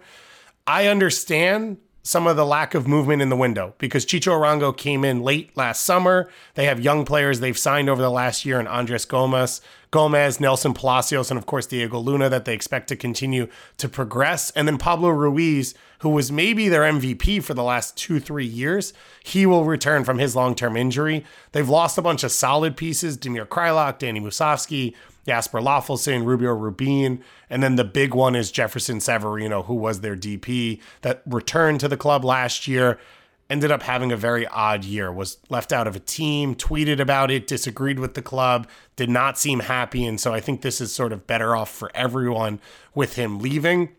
Normally, this team sets up in a 4-4-2, could change maybe to a 4-2-3-1 with Luna underneath Chicho Arango. They're a team that likes to defend in a mid-block, but they struggle to do so, I think, in set defense moments. And then they became too easy to break down. They struggled a lot at the center back position, both organizing and 1v1, but they were really good at attacking into space when they won it back in transition. Chicho Arango made that better. He also made them more dangerous in possession. So when healthy, he can be a difference maker for them. That leads me to my VSP for this RSL team, which is I think they will be top 5 in passes completed in Major League Soccer this year. So they have been top 5 in long passes completed over the last few years. Short passing has been a struggle. I believe Nelson Palacio will step in and start alongside Pablo Ruiz a lot, and Chicho Arango, the ability to play to his feet, that this team can become a much higher possession team. And while Pablo Mastroeni isn't known for that, he's also known for being pragmatic. And I think that's what we learned from Ben Olsen last year is these are coaches that play to their talent, whatever that talent is. And it feels like this is a team that could be a higher possession team. That's awesome. I love that VSP. I will be floored if it comes to fruition, but I think it illustrates the point really, really well. And I want it to happen for you guys. I do. Also, we don't have time for this whole convo, so we'll do it later. But you talked about Colorado. You talk to any coach around American soccer, Canadian soccer, there's not a clear decision of what altitude should mean to your team. Like in theory, you should play high possession so the other team runs a lot. Colorado's now trying to lean into high pressing because they'll be fitter than other teams. So it'll be interesting to watch these two clubs at the same time at altitude sort of figure out their identities. I am still stuck on the sacking Mastroeni's assistants and then bringing in former coaches. Is that not like just a straight up threat of like, we've got a line of successors if this doesn't go well? Like, what's the thinking behind that, do you think? The thinking is that you need that a head coach, and this goes back to the Cameron Knowles conversation, actually doesn't have that much responsibility day in and day out, and having higher level professionals around them will make the team better, and that you just set a tone and a vibe as the manager, and I have no idea if that's true. As we all know, the saying is, you need way more chiefs. That's always the expression that we go with there. Yeah, what could go wrong? You just made Joe more powerful by saying that about the coaches as well. Congratulations. All right, thank you very much, David, for that RSL preview. Putting it to Joe Lowry's veins right there. We're going to take a quick break. We got 5 more Western Conference teams to go through shortly. Today's episode of the Total Soccer Show is brought to you by Indochino. MLS is back, which means MLS fits are back. We got to see FC Dallas's cowboy hat move from player to player, and Iramendi rocked that thing after their win recently over the San Jose Earthquakes. We're getting to see pregame fits. Another FC Dallas player, and Kosi Tafare never disappoints. Will Trapp over in Minnesota has surprisingly good pregame fits for the Loons. Athletes love to have the right fit, and so do we. We love wearing our sports gear, but you can't wear a jersey all the time. Indochino makes fully customized suits that don't require a trip to the tailor to get that perfect fit. Indochino has high-quality suits that are designed to fit you. They're made to your exact measurements and customizations, endless customization options at that. This is custom clothing, folks, at a surprisingly affordable price. We're talking quality wools, linen, and cotton in different colors and patterns. Indochino.com is your one-stop shop for all of this stuff. The ordering process is easy. The site is super simple, clean, and easy to use to find suits, shirts, pants, blazers, outerwear, all of that good stuff over at Indochino.com. If you want to level up your game with Indochino, go to Indochino.com and use code ATHLETIC to get 10% off any purchase of $399 or more. That's 10% off at Indochino.com with code ATHLETIC. That's Indochino.com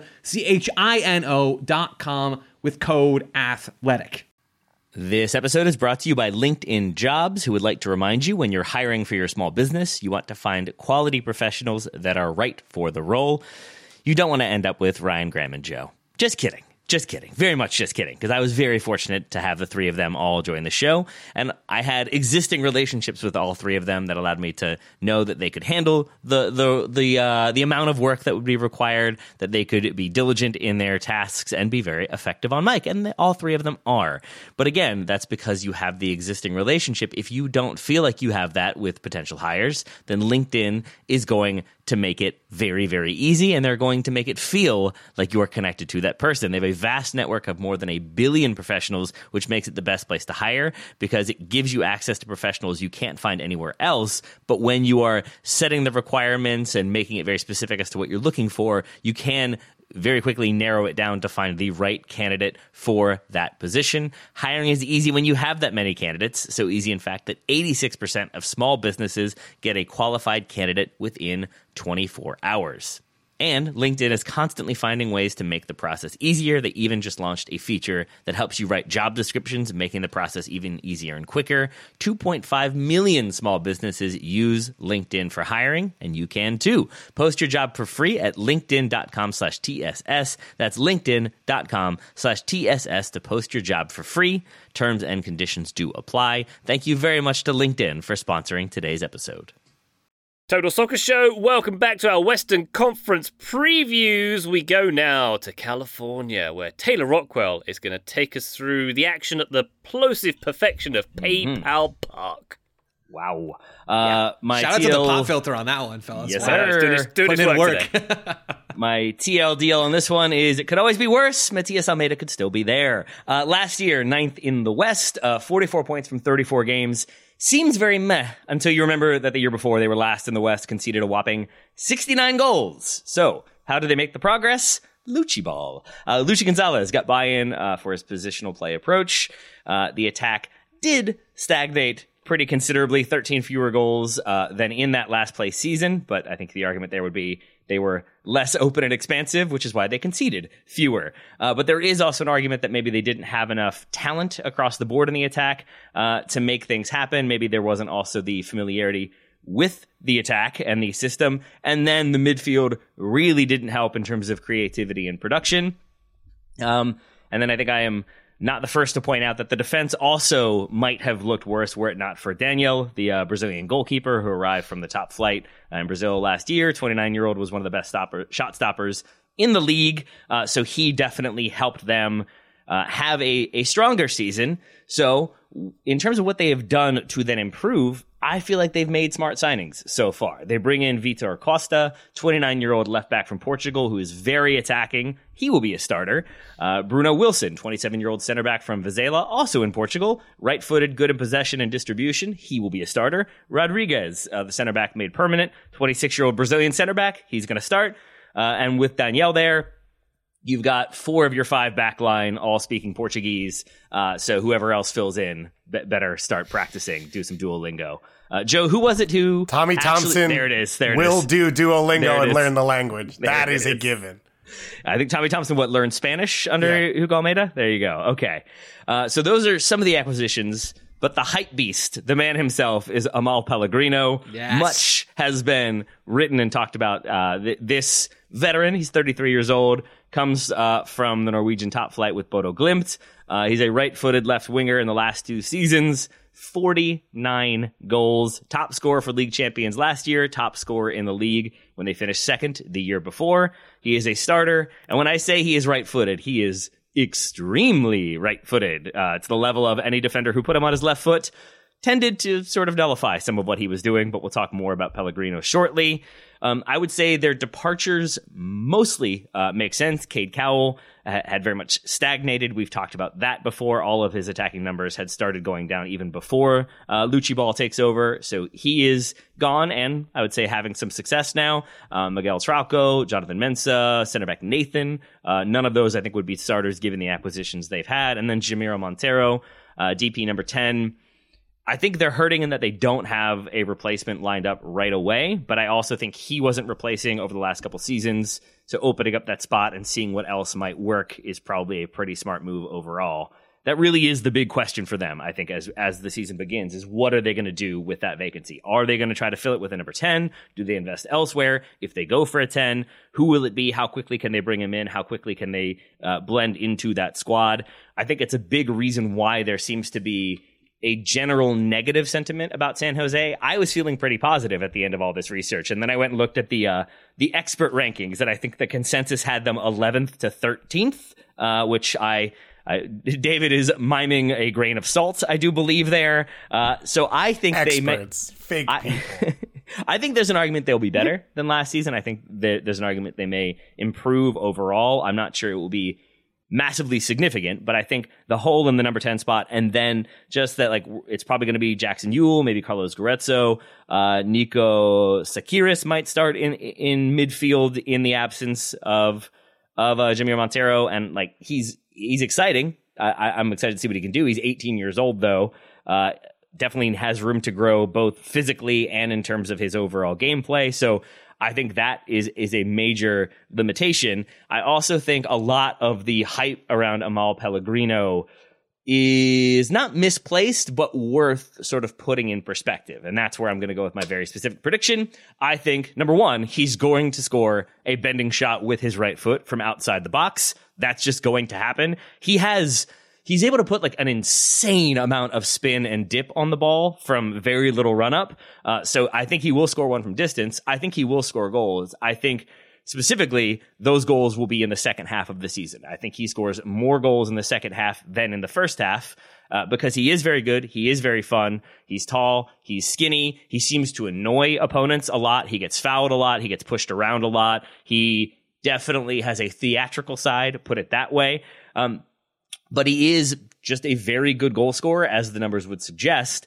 I think, though, in watching footage of him, I don't want to like diminish those numbers, but it is a lot of him making really smart runs, like having like decoy passes almost. 2 different goals I saw, he started screaming at a teammate to pass to a different teammate, and the defense all just ran to that teammate, and then he made a run in behind and got the ball and scored. Like there's a cleverness to the way he attacks, but it is reliant, I think, on other people making the first run, like winning that first 1v1 battle that then the defense has to kind of improvise, and in that improvisation, I think is where he thrives and scores. So I think in the absence of a clear number 10 or a like next level number 10, and in the absence of, I think, broadly speaking, next level talent around him in San Jose, with maybe the exception of Christian Espinoza, I don't know if he's going to get that service. And so I don't think he's going to look as effective. And I think you'll even see some people talking about like 49 goals. Like, is this guy kind of a bust? Like, he's 33. Is this the player they should have gone for? And I think he will end up being a very exciting goal scorer who does put in numbers for them.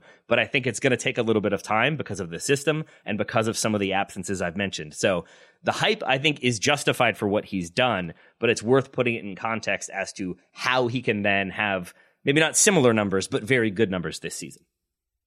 Fantastic. Thank you very much, Taylor Rockwell. Fans of Alphabetical Order will note that Seattle is next up. It's Joe Lowry who's going to be telling us about the Sounders. Joe, how's the roster looking? How bullish should Seattle fans be feeling this season? Yeah, this is a good team. And similar to what I said earlier with LAFC, the question this year is not if they'll be good, it's if they'll be great. I'll get on to that shortly. This team is a legit trophy contender. They are transitioning away from 2 of their biggest stars. One is gone. That's Nico Lodeiro, who signed with Orlando City in free agency. And Raul Ruidiaz is still around, but nobody's really expecting him to do much this year as he continues to age and deal with injuries. Last season, yeah, I know, man, it keeps coming back up. I gotta work on myself. Last season, they finished second in the Western Conference, only behind St. Louis City, 53 points. It was a strong but not elite season for Seattle. Goss, you mentioned earlier, they beat Dallas in the playoffs last year, and then a career-defining performance from Maxime Crepeau sent them packing in the conference semis against LAFC. Crepeau is just going to keep coming up, folks, on this show. I don't know why. Maybe he's my new John McCarthy. We'll have to find out. As the year progressed, Father Time pretty clearly caught up to Lodeiro and Ruidiaz, who are the anchors of this past Sounders era, and now they're transitioning into a new one. Offseason changes, both a lot changed and a little, in that the new era has sort of begun, but it looks an awful lot like the old era. They took one big swing in the offseason, and that was signing Pedro de la Vega, Taylor's favorite, from Lanús in Argentina, 23-year-old winger. He does not have the kind of track record that suggests he's going to break games wide open in Major League Soccer. You watch the tape, you look at the numbers, he doesn't really pop, and this is a case of, I think we all end up trusting the Sounders because they hit on a lot of players. Joe, do you even know his FIFA potential? Like, come on, man. Man, my ignorance is showing. I can't even believe it, Taylor. It's embarrassing for me. You got why I'm even on this show. Like, the guy is clearly talented, good 1v1 dribbler, just doesn't really create in the final third and has only played 1 season of professional minutes.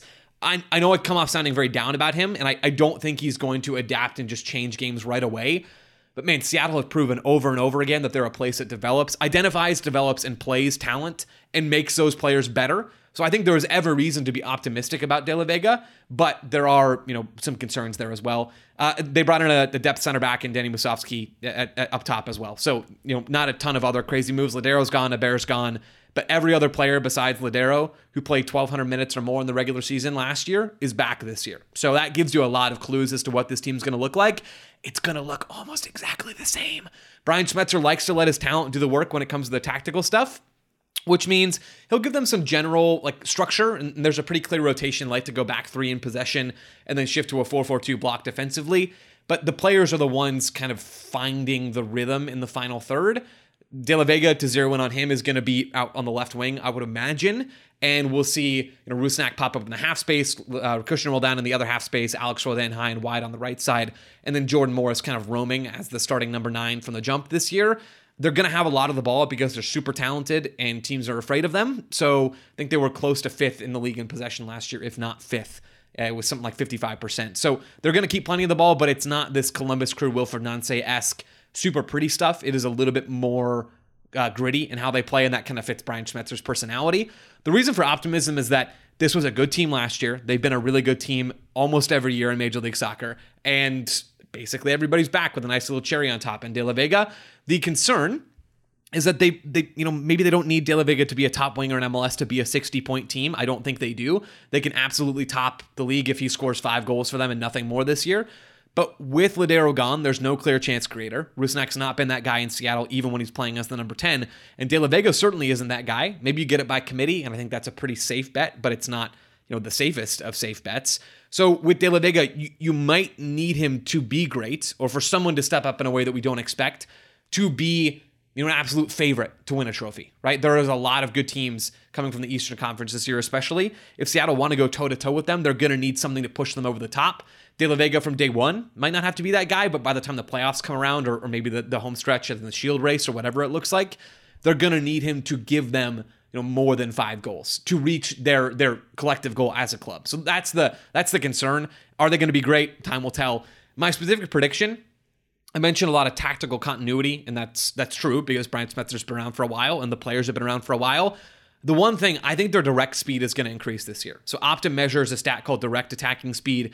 It just measures how quickly you move the ball upfield in terms of meters per second. Super easy. It's always St. Louis and the Red Bulls now that are towards the top of this metric. I'm predicting that Seattle's direct attacking speed is going to go up. I don't know by exactly how much, but this team with De La Vega, with Morris playing more as the number 9 who likes to get in behind and run and be direct, I think this team will shade ever so slightly further down to the direct attacking, line of things, while still looking, pretty possession-y and still looking very similar to what we've come to expect.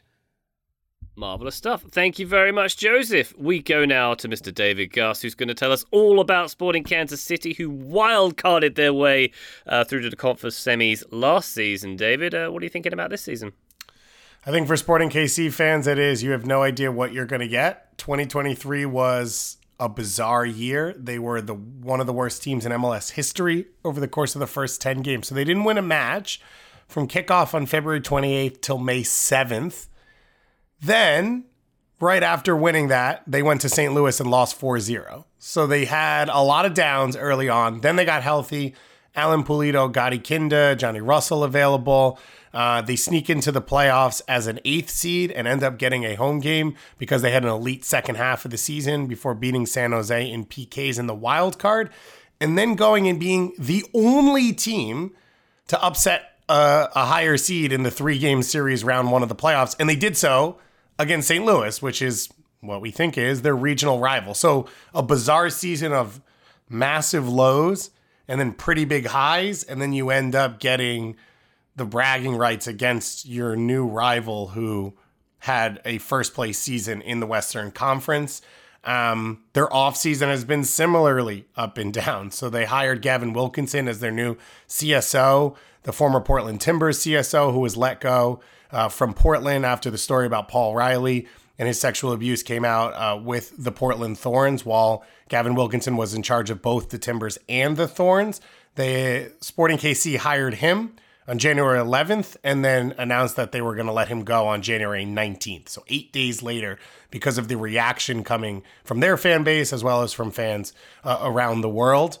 In terms of players, Memo Rodriguez is pretty much the only player they've signed, and Zoran Basag this year. They let Gotti Kinda go, who was quote-unquote a designated player by name only, and 2 big legends in Graham Zusi and Roger Espinoza. So there's been big moments, there's been low moments, there's been a lot of apathy just in the middle from this team, and you can understand why. They finished the year on a high. They also fired the guy that they hired to sign players in the middle of the offseason. So the optimism for this club is pretty obvious. They finish strong. Pulido and Russell stay healthy. Their center midfield's as settled as it's been, I think, in the last 5-6 years. Danny Rosero seems to be the best center back they've signed since Ike Opara left before COVID about 5 years ago. The pessimism is all of these guys were injured last year or are old or are injury prone. They do it again, and with only one signing or two signings so far, they haven't gotten deeper. They haven't gotten younger. They've actually gotten older because Logan Ndebe, who was a 22-year-old starter, tore his ACL in the playoffs and will probably miss the full season. So it all happens again. And there's every reason to believe both sides of that. I'm going to choose to believe the positive right now. And I'm going to say, outside of Inter Miami, I think this team makes the largest goal scoring jump of the season. So from where they finished last year till where they finished this year, with a healthy Pulido, which opens up Shallowy, which opens up Tommy, and a healthy Russell, and a stabilized team, this team's going to be where I expect them to be, which is going to be one of the better attacks in Major League Soccer. If SKC fans disagree with that breakdown, I wouldn't be shocked. Again, this team just feels very odd to try and wrap your arms around. All right. Thank you very much. We go to Taylor Rockwell, who's going to tell us about St. Louis. Taylor, the second album, the sophomore album, is always a difficult one for bands to crack, isn't it? And St. Louis, with that incredible debut season, coming in here with Lutz Fannin still at the helm. We all knew he could do it first time around, right? So how about second time? It seems like most people think the second time around will not be so good. It will be their sophomore album, Ryan. And I say, don't listen to the nerds. That's my TLDL for this one. 56 points, first in the West in their expansion season. Pretty good. Kept defying expectations. Led to conspiracy theories that MLS was making teams give them the ball to score goals. I'm not sure that was entirely accurate, but they had a very strong season, and I think they've made some smart acquisitions in the offseason. They bring in Chris Durkin, who is somehow still only 23 years old. Crazy. I feel like he's been playing for 26 years, but whatever. Somehow he's 23. He can play as a 6. He can play as an 8. He could even play maybe in defense if need be. Thomas Totland, 24-year-old from right back from Hakan, in Sweden. He's very attacking. Nicholas Deer, I think is how you say it, 22-year-old left back. So they've brought in a sort of a solid midfielder, a potential starting right back, a potential starting left back. He wasn't a regular starter, Deer, for Midtjylland in Denmark, but I think they're hoping that he rounds into that form. In terms of their departures, they lost Jared Stroud and his 10 combined goals and assists when they traded him to DC to get Chris Durkin. They also lost Nico Gioacchini, sold to Como and Serie B for $4 million. He was their joint top scorer with 10 goals last season. And I genuinely cannot find a good analogy. I'm sure there's a very obvious one, but it's sort of like, and I mean this in a nicer way, like St. Louis are a little bit like a zombie. It's like you can cut off their hand and it's like, yeah, they're still a zombie. They're going to keep going. And that's sort of what it feels like with this team, that like you can lose like 20 goals right there. And I think watching them in that game against Houston, it's like, oh, they're just doing the exact same thing they did last season, just with different personnel. Got it. They're going to press high. They're going to win the ball as close to the opposition goal as they can. They're going to attack with speed. They had the fastest attack in the league last year. They seem to be a team that wants as much chaos as possible. I think they thrive in chaos. So if their opponent is desperately trying to clear the ball or getting into challenges all over the place, I think they want that uncertainty because it creates space for them to attack. And I think that makes them especially effective early in the season when teams are starting without, say, a number 10 or without their key midfielder or a goal scorer. I think that is where St. Louis can potentially once again jump out to a good position in the standings and then maybe come back home to earth. That's what happened last year. They scored 2 or more goals in 6 of their final 18 games. In their first 22 games, they scored 2 or more goals 13 times. So you can see how they thrived in the beginning, then came back. But I think along the way, they're going to be the exact same team they were. And when you've got Roman Berkey, goalkeeper of the year last year, doing the things he did, when you've got the effectiveness on set pieces that they had, I would assume both of those will continue. Set pieces may be more likely to be replicated, strange as that might sound. It seems like nerds are concerned because they overperformed on every sort of metric. Expected goals, I think they had 15 more goals than the numbers indicate they should have. Finished 11 points higher than their expected finish. So the idea then, I believe, is that they won't continue to overperform. Eventually, they will come back down to earth. And we've seen this a number of different times in recent history, that when a team has a very strong season where they seem to overperform or defy expectations, the next season they come crashing back down to earth. Colorado would be one of those. Austin would be one of those. So the expectation is they'll do it again this year, and it will be St. Louis sort of falling off. Joe, do you have them missing the playoffs? I just closed my tab with all my predictions on it. I think Convenient. so. Yeah, that sounds about right. So there you go. And I think you are not alone in that. I think a lot of people are expecting that. And it's a strange thing because it seems like that is the consensus thinking. But then simultaneously, I feel like there's also consensus thinking of, well, we got it wrong last year. We don't want to be wrong again. So it sort of feels like no matter what people are saying, they're all just kind of guessing as to what's going to happen, which I guess is all we're doing in previews anyway. So maybe it's all par for the course. All that to say, I do have a specific prediction, and it's about one player. I really like Aziel Jackson a lot. He is someone I don't think I knew really anything about, and he already has a USMNT cap, so that's saying something. He's small, he's quick, he's listed at 5'10". I feel like there's no way he's 5'10". Yeah. Absolutely not 5'10". Yeah, maybe it was 5'9", but even there. Oh, great. The height police has arrived. Good thing they got here on time. See, the thing I like about, like, I think he's a shorter guy. He's got the fro, and maybe they're measuring the fro into the height as well. But it's the Gianluca Busio effect of, like, smaller player with the fro is instantly fun to watch. But Aziel Jackson backs it up by having, like, the swiveliest hips of anybody on whatever side of the Mississippi St. Louis is on, I forget. But he is so good on the turn. He is really clever. Even in that game against Houston, he draws a number of fouls. He tries take-ons. He tries dribbles in the box. He brings balls down on the turn, plays on the half turn. I just think he's going to be an exciting player. And I think with the Gianluca Busio effect, it's also 20% more exciting. So I think in this campaign, he will be their most fouled player.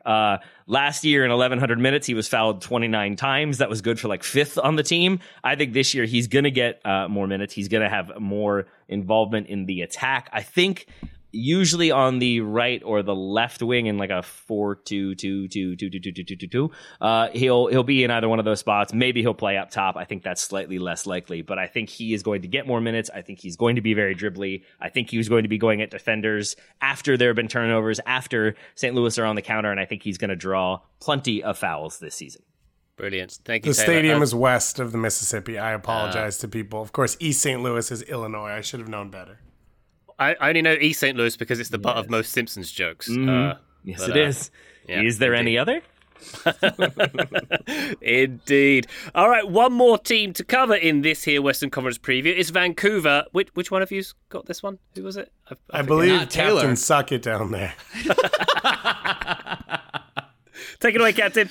All right, let's go. I'm into that. Let's make that. This is what happens when I only end up with 4 teams. I'm basically just a live You're just viewer. floating. Yeah, you're just floating and tossing darts out. I like it. Around midnight last night, when I was like still staring at a screen trying to finish these previews, I did think, I wonder if I could try to sell Goss on picking up one of these teams. But no, you could have, but St. Louis would have been a tough sell. It was your makeup for having to do the teams that you had to do in the East. You get one fewer team, so you have a little bit less work. Felt purposeful yesterday. Yeah, it's an indication of your performance from yesterday's show. All right, the headline for Vancouver: the spine's elite. The question is, do they have the consistency to progress in the postseason in 2024? Last year, they finished 6th in the Western Conference on 48 points. They were a legit good team. The underlying numbers like them. If anybody out there watched the Vancouver Whitecaps last year, you probably liked a lot of what they did as well. They were one of the most fun squads to watch in Major League Soccer. Ryan Gauld, Brian White leading the attack, Andres Kubas cleaning things up at the base of midfield. Strong spine. Vancouver finished with the 6th best expected goal differential in all of Major League Soccer, according to FBref. They traded Julian Gressel to the Columbus Crew over the summer, and that, I think, really did hurt in terms of their ability to actually break teams down in the final third and their diversity in the attack. Now, of course, Gressel is playing for Inter Miami. Still, even with that trade, they were a really fun and, I think, very good team, but an inability to defend on set pieces in their first-round playoff series against LAFC just killed them. Like, you can't win games in Major League Soccer if you can't do the basic stuff right, or you can't win games when they matter against good teams when you don't do the basic stuff right, and Vancouver did not last year. Offseason changes. Incomings, Damir Kreilach is in and looks like a starter, a question mark. He is like 2 years in a back surgery, removed from playing a full season in Major League Soccer at a high level. Maybe this is the year he gets back. He's still very, very good. I have major questions about his fitness. Fafa Picault is in. I love his fit more as a wingback at this point in his career than as an actual winger. We'll see what Vinny Sartini has in store for him.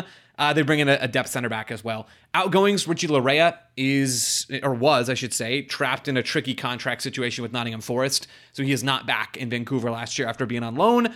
Tactically, I know this one. I definitely know what Vinny Sartini is going to do, and it's not at all unpredictable and impossible to guess at any given time. The general prevailing thought on Sartini is that he likes control passing in midfield and prefers to avoid going all out defensively in the press. But I mean, the Whitecaps did a little bit of everything last year: back three, back four, back four, back three. Front two, front three, front two. I mean, they just kept going back and forth between all of this stuff. Sartini is a character and was suspended for saying some out-of-pocket stuff about refs that he shouldn't have said last year in the postseason. So we won't see him on the sidelines start 2024 unless he got the old Kai Wagner Uno reverse card and actually isn't suspended, and it's not wrong to say bad things about people. I don't know where we stand on that. But Sartini, I don't believe, will be on the sidelines to start the year for Vancouver. The optimism for the Whitecaps is that the spine is just absolutely and completely elite from the tip to the back. The spine, you start at the top. Brian White was one of the 5 most valuable players in the league last year, according to ASA's goals added metric. Ryan Gold gives you 10 and 10, and you can pretty much book that right now. You look at Kubas in midfield, excellent destroyer, one of the best in Major League Soccer. The back three is not bad whatsoever when we get that look. Tristan Blackman's a good young player. Well, he's a veteran now at this point, really. Blackman's a versatile defender, at least. Vlasinovic is a nice player in the middle of that back line as well. And Taylor, of course, your favorite goalkeeper of all time. You had about 30 more seconds before I started to get angry. I'm sorry. I had to sneak it in for you. The concern for the Whitecaps, though, is that they're too inconsistent. Like I mentioned this last year, but it's not just the defensive set pieces where they gave up more goals on defensive set pieces than any team in MLS. It's also the fact that you just never know what to expect. And I've heard from players that they don't know what to expect in Vancouver. There's not enough continuity to really go out there and grow out of a structure that lets the pieces become more than the sum of their parts. That's a huge problem. And no matter how good your players are on paper, your edge evaporates real quick when you don't know what to do on the field. And even in the controllable or mostly controllable moments like set pieces, you're just bad and don't have focus. So that's a huge concern. The VSP for this team, Ali Ahmed. Don't know who that is? Well, don't worry. I'm about to tell you. He's going to emerge as the hipster's favorite in Major League Soccer. He was the first player. Taylor's listening. Goss is giving me a frown. Do you think he already did? No way. This is like shouting out that up and coming artist Taylor Swift at this point. Float your finger back onto that mute button, Goss. Ahmed was the first player to sign from Vancouver's next pro team to get a first team deal. That was in November of 2022. David is kind of right there. But he didn't play a ton last year. He played 1,200 minutes in the regular season. Played left wing back, played center mid as well. I think his upside is way higher at center mid. But again, Sartini's going to do Sartini stuff. 23 years old, made his debut for Canada last year. It's just hard not to love a former third division standout who then becomes an actual very, very good MLS player. Great numbers, good at basically everything in central midfield. I really like Ahmed, and I think a lot more folks than just David and myself are going to end up liking Ali Ahmed in 2024. It's a very specific prediction show. Easy to track, easy to follow, easy to categorize. For you don't trust me to have my pulse on the hipsters, Taylor? I got my pulse on the hipsters. He started both playoff games. This is the second time I've been called a hipster today. It must be true. I mean, you did arrive here on one of those old-timey bikes with the giant wheel in the front, to be fair, David. I absolutely did. Yeah. It's the only way that my mustache will properly curl in the wind. Ali Ahmed played 1,100 minutes for the Vancouver Whitecaps. He started 12 games. How does that put him over the threshold for Vancouver to be a hipster's favorite in 2024? No way. All right, guys, that was how the Western Conference was previewed. We're wrapping it right there. Thank you very much indeed. Just a reminder, our big thing episode that's coming up this week, it's all about Inter Miami. Taylor, you've got to head off soon because I think you're refereeing the Inter Miami game tonight, right? Is it you? Is it your turn? Oh, yeah, we haven't talked about the replacement refs, have we? No, we did yesterday. Just a little bit. Yeah, a little bit. I'm looking forward to the Replacements movie sequel. Keanu Reeves ends up being a replacement ref. I need that to be a movie that happens. Everybody wants a movie about replacement officials in Major League Soccer. Let's get it. All right. Well, Taylor, enjoy your time scabbing at the Inter Miami game tonight. Thank you very much for your previews here. My pleasure. I am looking forward to see who does get to officiate that one and how smoothly or not smoothly it goes. I think last time we did this, there were a lot of missed calls. I feel like VAR is going to be busy, even though I believe VAR officials are also not going to be there. It's going to be fascinating. Well, I suppose the objective is for it to not go smoothly if you're an MLS referee, right? That's I would say the whole point. So, which is bad for Just give them business class, man. That's all they want. Just give them business class. Indeed. Joe Lowry, thank you very much indeed for introducing PSXG to me. I hated it. Thank you very much. Yep, no problem, Ryan. Happy to do it anytime. And David Gus, a pleasure as always having you here, my good man. We've retired Indiana, Gus, but we're back to, is it New Jersey you prefer? Which one was it? Yeah, I don't mind it. Great food in New Jersey. I'm always happy. Excellent stuff indeed. Thank you very much, David. Thank you very much, listener, for joining us here on these previews. Let us know what you think in our Discord. You can sign up at patreon.com/Total Soccer Show to support us via that manner. We'll be back on the feed very shortly indeed. We've got Champions League reviews coming up this week. We've got that big thing episode I talked about as well. But for now, bye!